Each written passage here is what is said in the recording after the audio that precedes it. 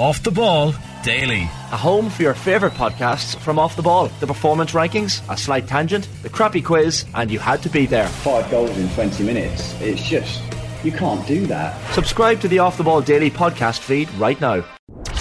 OTB AM. With Gillette.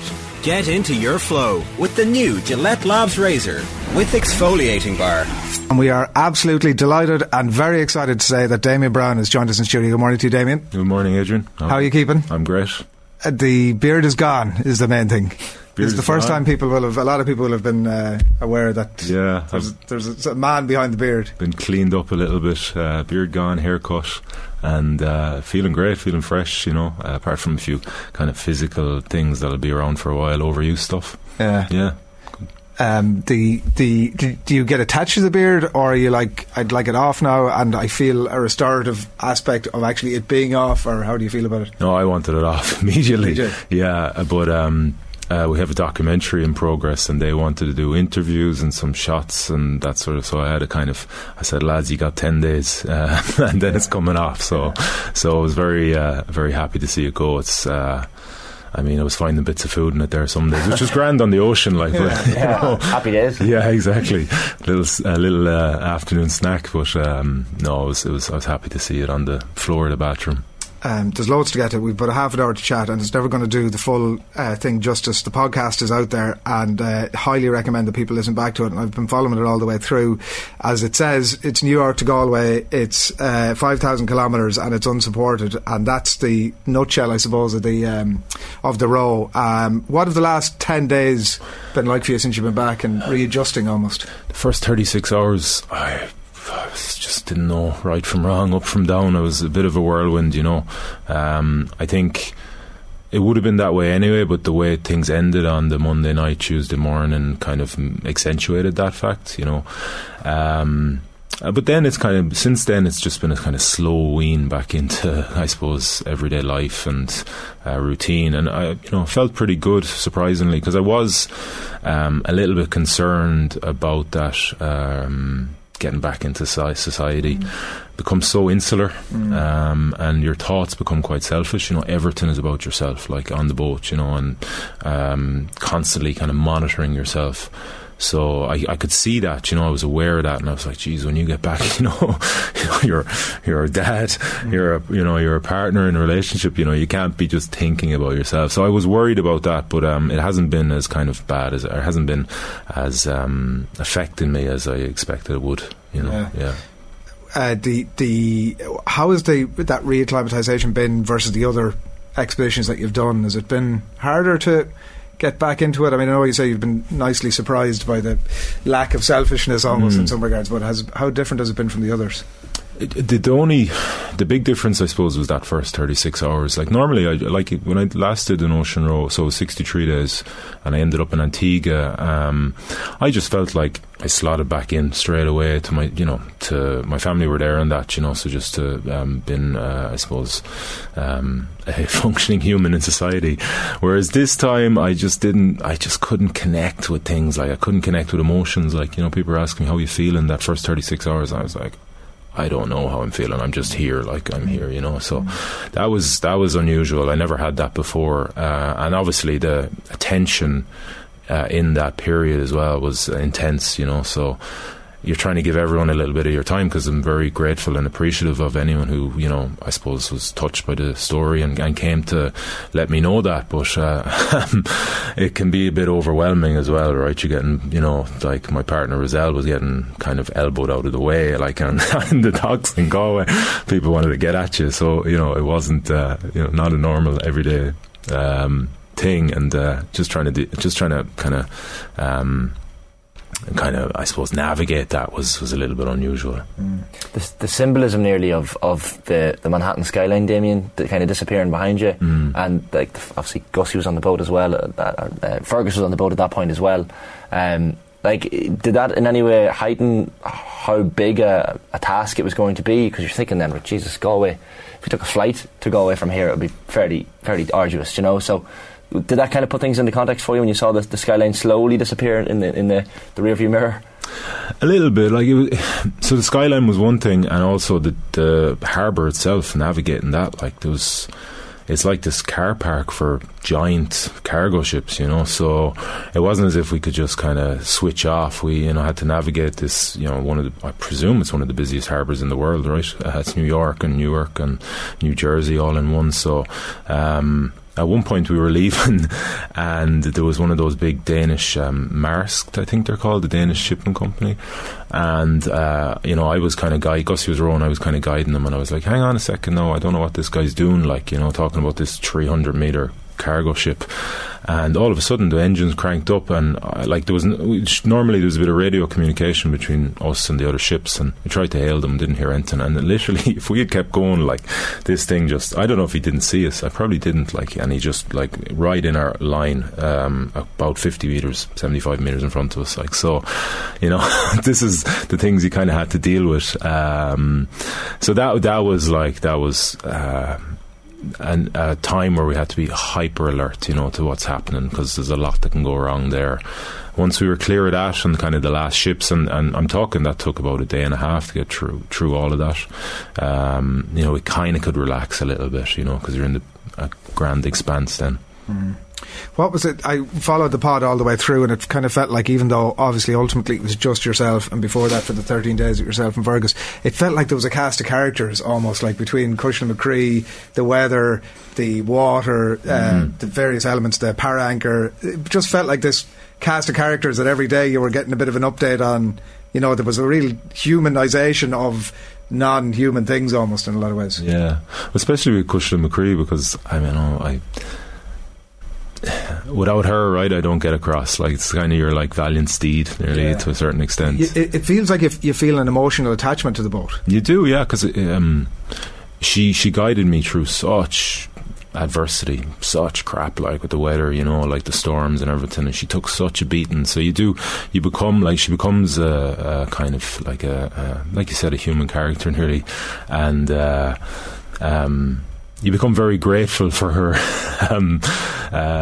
resilience and her propensity to take a battering and to keep going, So she was, and that's the way I talked about her on the podcast, us, and she was like the she took Gussie's place as the kind of second in command as we trucked along.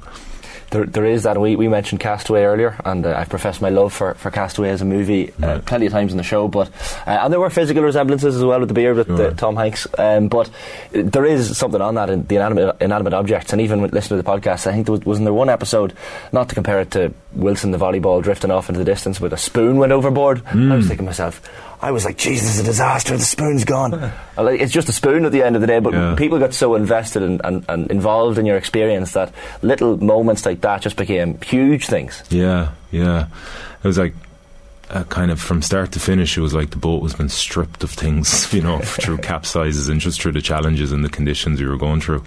Thankfully there was always some sort of solution. You try and at least foresee what can happen and bring like spares, but that spoon was like the fourth spoon.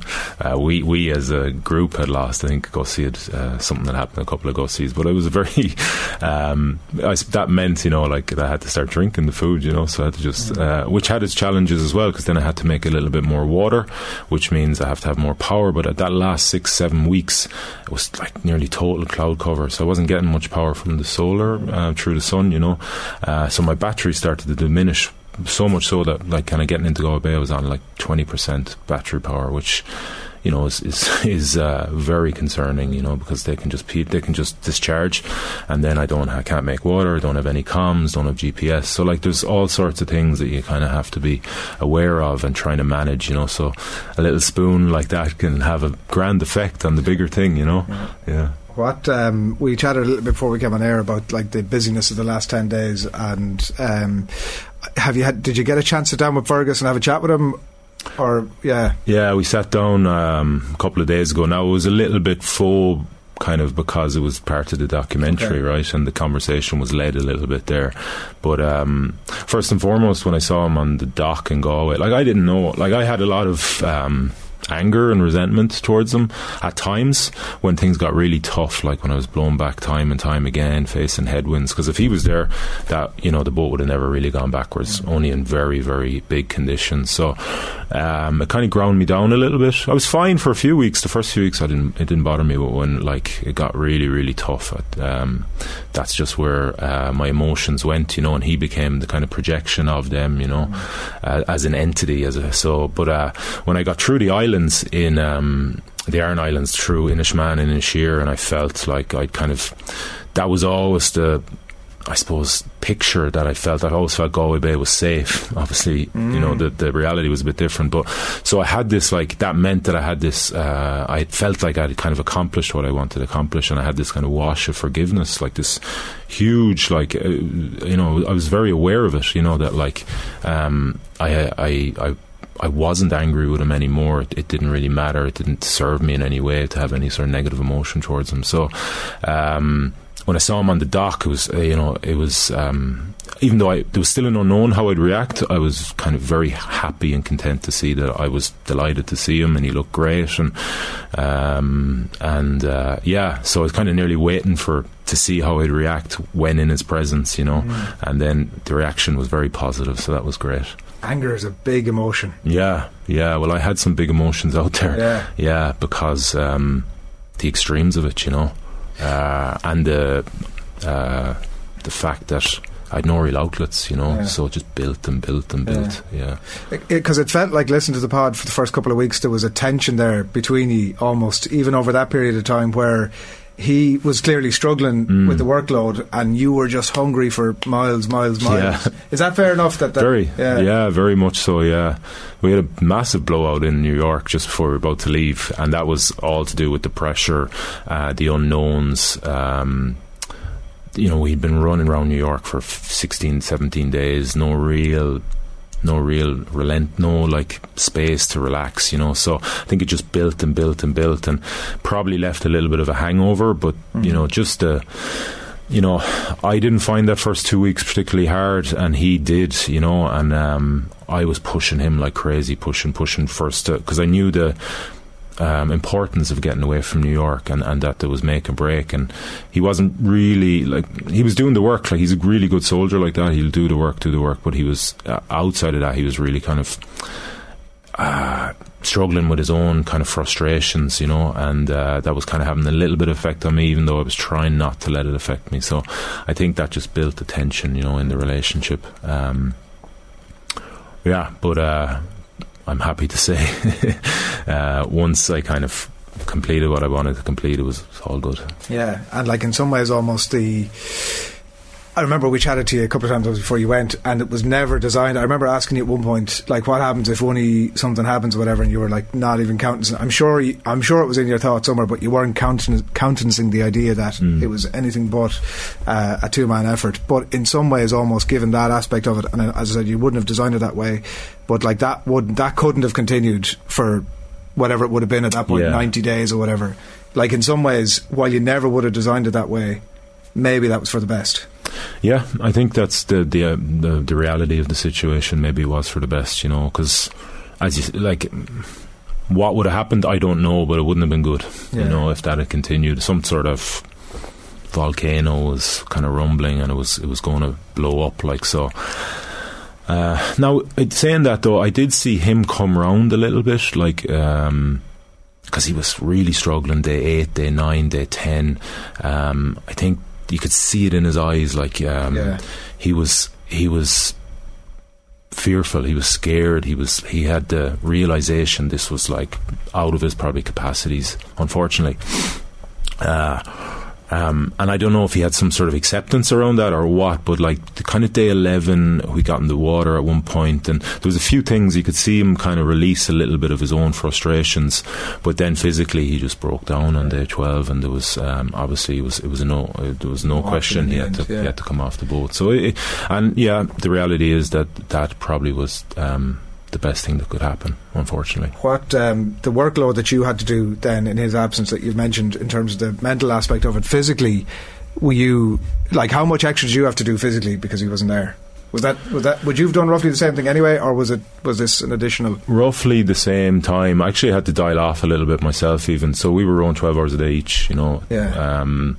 And I had this kind of 5-day period post him leaving where that's what the demands I kind of placed on myself, but it was too much, and that was really difficult to accept, I have to say, because of my belief in my own capacities. But I was in this real state of frustration. It was hard conditions post him leaving, but yeah, that frustration was building, and I could see myself like it just wasn't sustainable, you know. So I had to dial back. So I dialed back to 10 hours to start, and then I went to 10.5, and I built it up to where by the end of the expedition I was back to 12 hours and more, depending on the day. But yeah, it was the acceptance around that took 5 or 6 days, and it was tough to accept it.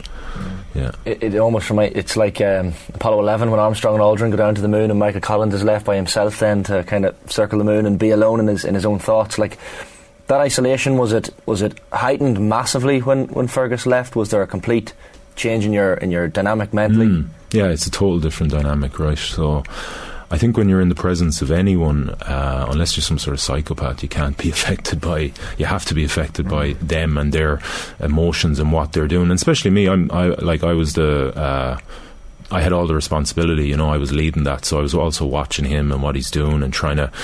He can be like, I mean, I'm not bashing the guy here. It's just he can be a bit lazy mentally, like, and especially when you're under such stress, you know. So I kind of have to keep an eye on him, you know. So it's very hard for me to concentrate on my own stuff, even though it's vital, like, you know, because any movement or bad movement on that boat and you could be kicked off, or any mistake you make. So you have to be, you know, very tuned into how you're moving around the boat and how you're behaving.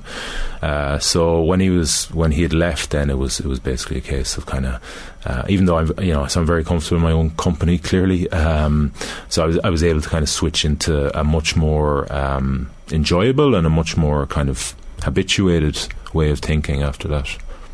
It was really interesting to follow on the pod, like the highs and the lows, right? Because there were sort of real kind of extremes, and you're exactly like you've said there, sort of analysing everything, because it's like you're in your own head and that's it.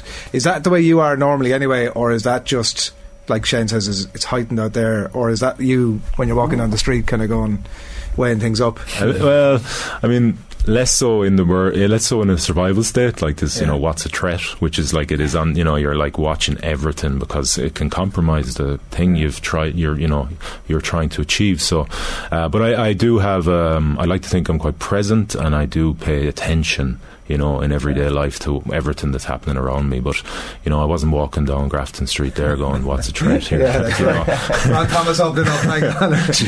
Yeah, on it like a shot, like. And the one of the quotes that I saw read there, he said, "It's nice to be alive." And it was hard to get a sense of what was big on the pod. Like, you know, you get capsized, and I'm like, "Whoa, geez, that's huge. Is it all over?" And you were like, I mean, it was big, but it was like, it's all manageable. Was there a point where you felt, when you say it's nice to be alive, was there a point where you felt, I might not be getting out of this? Oh, day 24, I always come back to that storm. I was like, I think it was just downgraded from a tropical storm coming off, coming from the Caribbean up the east coast of America, and I put out the power anchor, ended up capsizing 3 times while on power anchor, and that's not meant to happen. Like, that's unusual, and I had to be told that. Like, I was like, is this? I've never, you know, because I used power anchor a few times up to in the previous row and in this row, and I was like, I didn't think that happened. I was asking the guy who did my land support and weather routing, Chris was his name, and he was like, no, that's highly unusual. I was like, I thought so, yeah. So, but that was like about 19 or 20 hours, I can't remember exactly, that storm as it passed through, and I capsized 3 times in the first 5 or 6 hours of that, and then that next 14 hours were the longest hours of my life, whatever, 13, 14, 15 hours, whatever it was, because you're just sitting in this cabin that's like airtight and sealed, and like it's getting boomed around and flushed around by the waves, and you're just in a state of anticipation for the next capsize, and you know, you just clearly don't want that to happen, you know, because I'd had some water ingress through a mistake of mine. I was meant to have a hatch has a vent in it for air. Now it's a very minimal amount of air, but it's something. And I thought I had locked that, but I hadn't. And what had happened during the capsize, the water had rushed in through it. So that's a big threat, any water into the electrics. So then for the next, whatever that was, 14 hours, you're just sitting there waiting for this kind of thing to come, listening. You can hear the waves and they make different sounds, and the ones that are possible capsize, they kind of hiss, like the wave has broken and then it hisses along, and you're just lying there going, is this the one? And your arms shoot out when you hear that hissing, and your feet go to the sides, and then it doesn't knock you over, and then you're waiting, is the next one coming? So there's no water coming in there, you're just in there in an airtight bubble, holding on, kind of waiting for that kind of capsize to come. That did thankfully never came, but that doesn't mean the anticipation of it is, you still have to live through that, which is the real drain, like, in the real kind of hard, dark enough moments, like. So that like, I was genuinely kind of scared in that, in those hours, just waiting. But after that, I didn't really have anything, on that same level, thankfully. Does it right itself? It does, yeah. It goes either 180, depending on the power of the wave, it'll go 180 into the water and pop back up, or it'll go the full 360, which it did in those moments. And it's like being in a washing machine, basically. That day 24 storm that you mentioned, and I think even on the podcast you said that it was the first time I was scared for the expedition. Found the wording of that fascinating, that I'm scared for the expedition as opposed to scared for myself.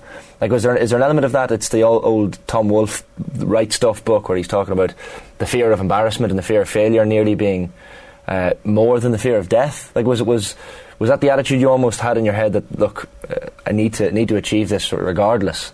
So you're almost having a fear of not accomplishing it above all else. Yeah, exactly, yeah. And that comes back to that piece I was talking about, just being really attentive around all the kind of threats that are out there and trying to mitigate them, That's where my concentration and focus goes, because I've put 3.5 years of work into it and made it, kind of realised it and got it going, and now it's time to actually kind of bring it to the other side of the ocean, basically, and that just, it doesn't happen from very little energy. It takes huge amounts of energy and focus. So, like, when you're out there, then that's all multiplied, right? You're watching everything like a hawk, and the big threat and the big worry is failure, and not achieving what you want to achieve. So that's where my focus goes anyway, to where the things that can stop us. And on that day, water ingress, frying all the electrics, that would mean game over. Like, I'd be safe, right? Still doesn't mean I wasn't scared, but if I'd just be rescued then after that, but the whole thing would go down the drain. And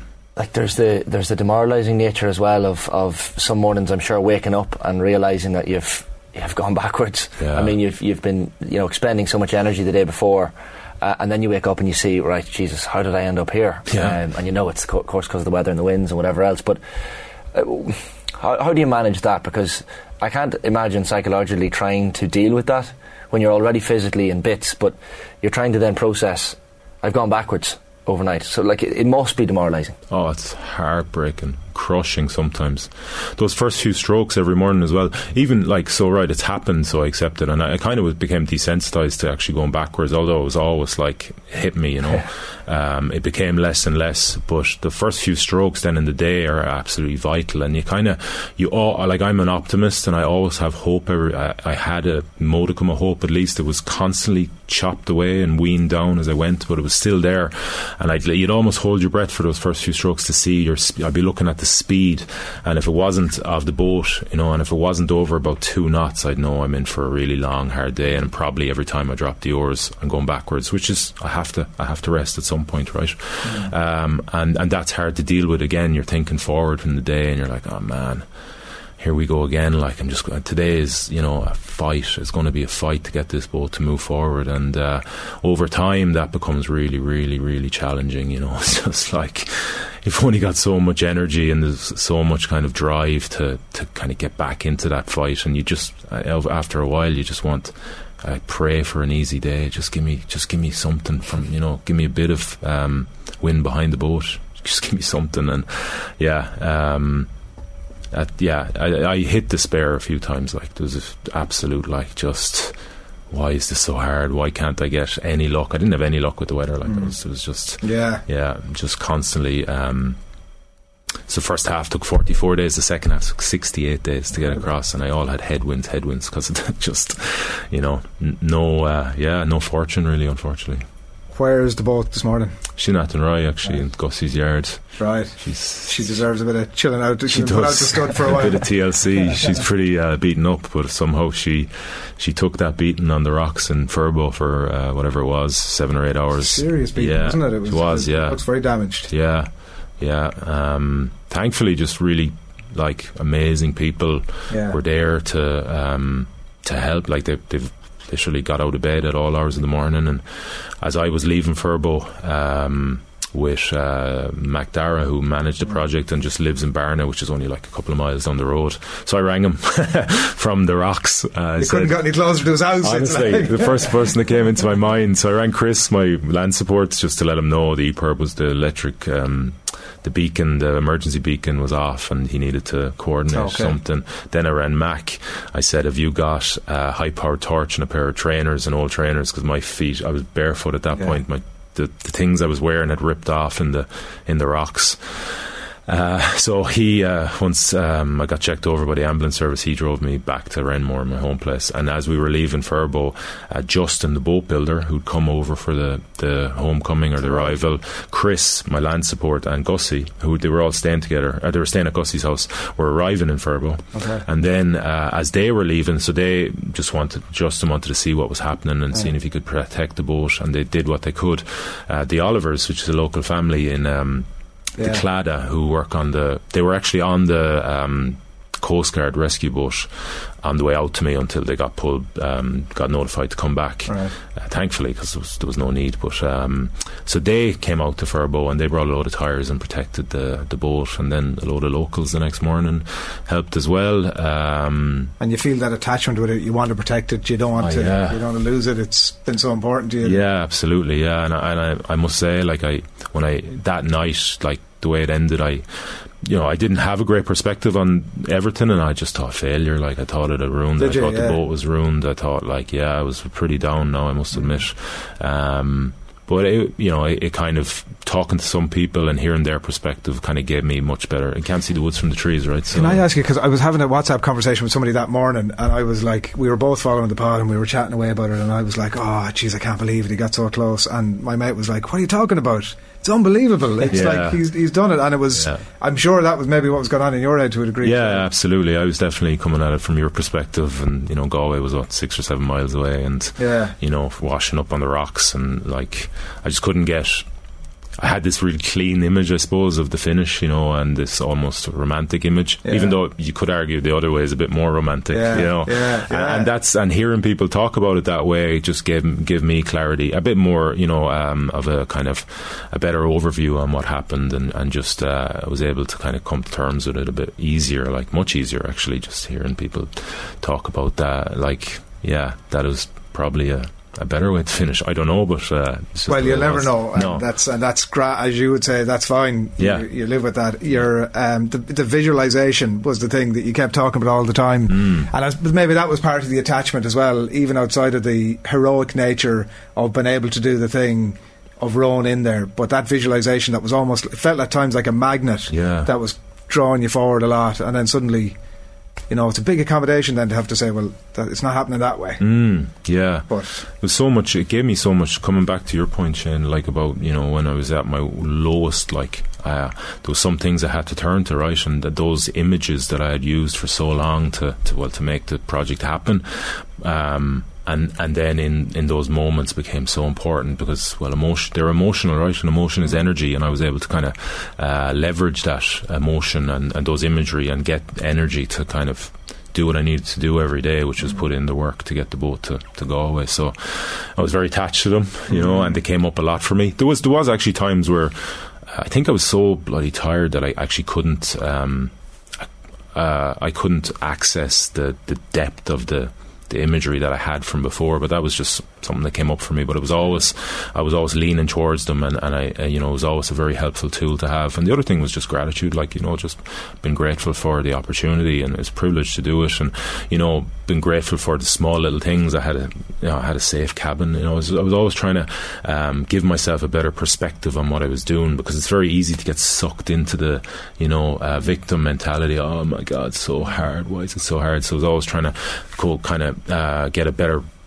broader view of what I was doing and how lucky I was to do it, and the little things I had on board. I have food. Some people don't have that, right? So that helped a lot as well in those moments of kind of despair. It's funny, the word inspiration is kind of bandied around and thrown around so often that it almost becomes a little bit cliched. But you referenced the people clambering for you when you get off the boat as well in Galway. But even like myself, I remember watching some of your old videos, climbing Aconcagua and Kilimanjaro, and I have to say myself and a couple of my mates probably only climbed. We did Kilimanjaro a couple of years ago. Probably only did it based on your videos. Right. Visited the Amani Children's Home as well, which I know you raise money for. Yeah. Probably only because we heard of it through yourself. Yeah. But is that something you're now aware of? Are you more appreciative or aware of the inspiration that you might have on other people? I know the social media aspect probably gives you a fair idea, but there's a real tangible impact you're having on other people, I suppose, as well. Yeah, I find it hard to access it, I must say. I love, the words are lovely and people say really nice things, but and I don't know if this is the right thing, but I let it go, I don't get caught up in it too much, or say for example when I make a podcast or do one of those videos, I never think about it again. I never go back and watch. I just try and be as authentic as possible and kind of give people an insight into the story, because I find that clearly I like challenge, and I think it's a really for me anyway, it's an important thing to bring into my life, and it gives me a lot. So that's the thing that's the message I'm trying to I suppose convey, on a broad scale, is to find something you love in life and challenge yourself through it, and it'll give you lots. So once I feel I've kind of hit those notes, I'm pretty happy with it, and anything else that comes from it, great. And but yeah, in terms of kind of I do struggle to connect with that whole inspiration thing. I just try and be authentic, and if I am, that's enough for me. And if people get something from that, fantastic. I definitely felt, listening to you this morning and listening to the podcast, that it was just all a metaphor for something. Obviously I'm doing it as I'm going about my day, I'm listening to what's going on, and you're having a very different experience of that, but I certainly felt as if all the different challenges were a metaphor for something else. And again, kind of listening to you, maybe the same thing kind of this morning. What's the plan for Cushla then? Will you leave her be for a while anyway? But yeah, we'll get her fixed up, back to Justin, who built her. It's a testament to his building. Again, something I was conscious of with the end in mind here is to you get people involved in your team who are passionate about what they do and love what they do, and he just absolutely loves building boats, and he does it to the highest quality, puts his heart and soul into it. So get it back to him, he'll fix her up, and then we Project Empower was the name of the project, and we want to use what we've kind of built. I think it's got a good following, and it's a platform now for people to row an ocean, and kind of what you alluded to there. I feel rowing an ocean is like a condensed life of challenges, so if you have that experience, it gives you a lot to deal with the everyday stuff that comes up when you're back in land, so I feel it's a great thing to do. I think everyone should row an ocean. It's not going to happen, but easy, it gives a great perspective on life. It's humbling, and you get to know yourself a little bit better. So we're going to use that platform to try and get other people, or give them the experience, anyone who's interested in doing it. So Is Everest, I know that the whole Everest expedition, COVID got in the way the last time, is that a case of unfinished business in your head, or what's the I know the 7 summits in particular is something you're mad keen to finish, so where is Everest in your head at the minute? I want to achieve it. I want to stand on top of the world. I want to challenge myself through it. I find mountaineering it's a total different beast to ocean rowing. It's because there's extreme physical and mental peaks in in mountaineering because they lack oxygen, so you go into those states of hyperventilation, whereas ocean rowing is just this relentless beast. So I want to challenge myself, and trying to get to the highest point in the world, and kind of timeline, I'm not pushed with it right now. I'm thinking 2, 3, 4 years, whenever I kind of raise or refine the emotional energy to start a new campaign, the training and obviously the fundraising and all that. You need that, you can't go into it half kind of hearted or half full of energy. So it's probably the next thing again, get back there and give it a good go. But for now, I'm not pushed on timelines with it. Yeah, well, we're not going to push you on it this morning either. Thanks a million for coming in. I'm sure there's loads of stuff there's a million different things that we never got to and that we're never going to get to, but I'm sure there'll be something else. The documentary's coming out. Documentary. There might be a book down the track. Hoping to write a book. I'm starting pretty soon. Okay. Well, look, we look forward to all that. It's been brilliant catching up with you. I'm sure you've loads of people to catch up with, loads of world events that have happened, I'm sure, over the last while as well, that you're like, did that? she's dead. Okay. And foods to catch up on. You think more than just supermarkets. Exactly. Brilliant, Damien. Thanks a million. Thanks a lot. Cheers. You can check out, as Damien said, his Project Empower. If you want to check out his social handles to get all the details on that, how you can get involved, you can donate to the chosen charities, and keep an eye out for that documentary upcoming as well. And Deep Roots podcast, brilliant listen, and plenty in it if you want to go back, even if you haven't caught it in real time. OTB AM with Gillette. Get into your flow with the new Gillette Labs Razor with exfoliating bar.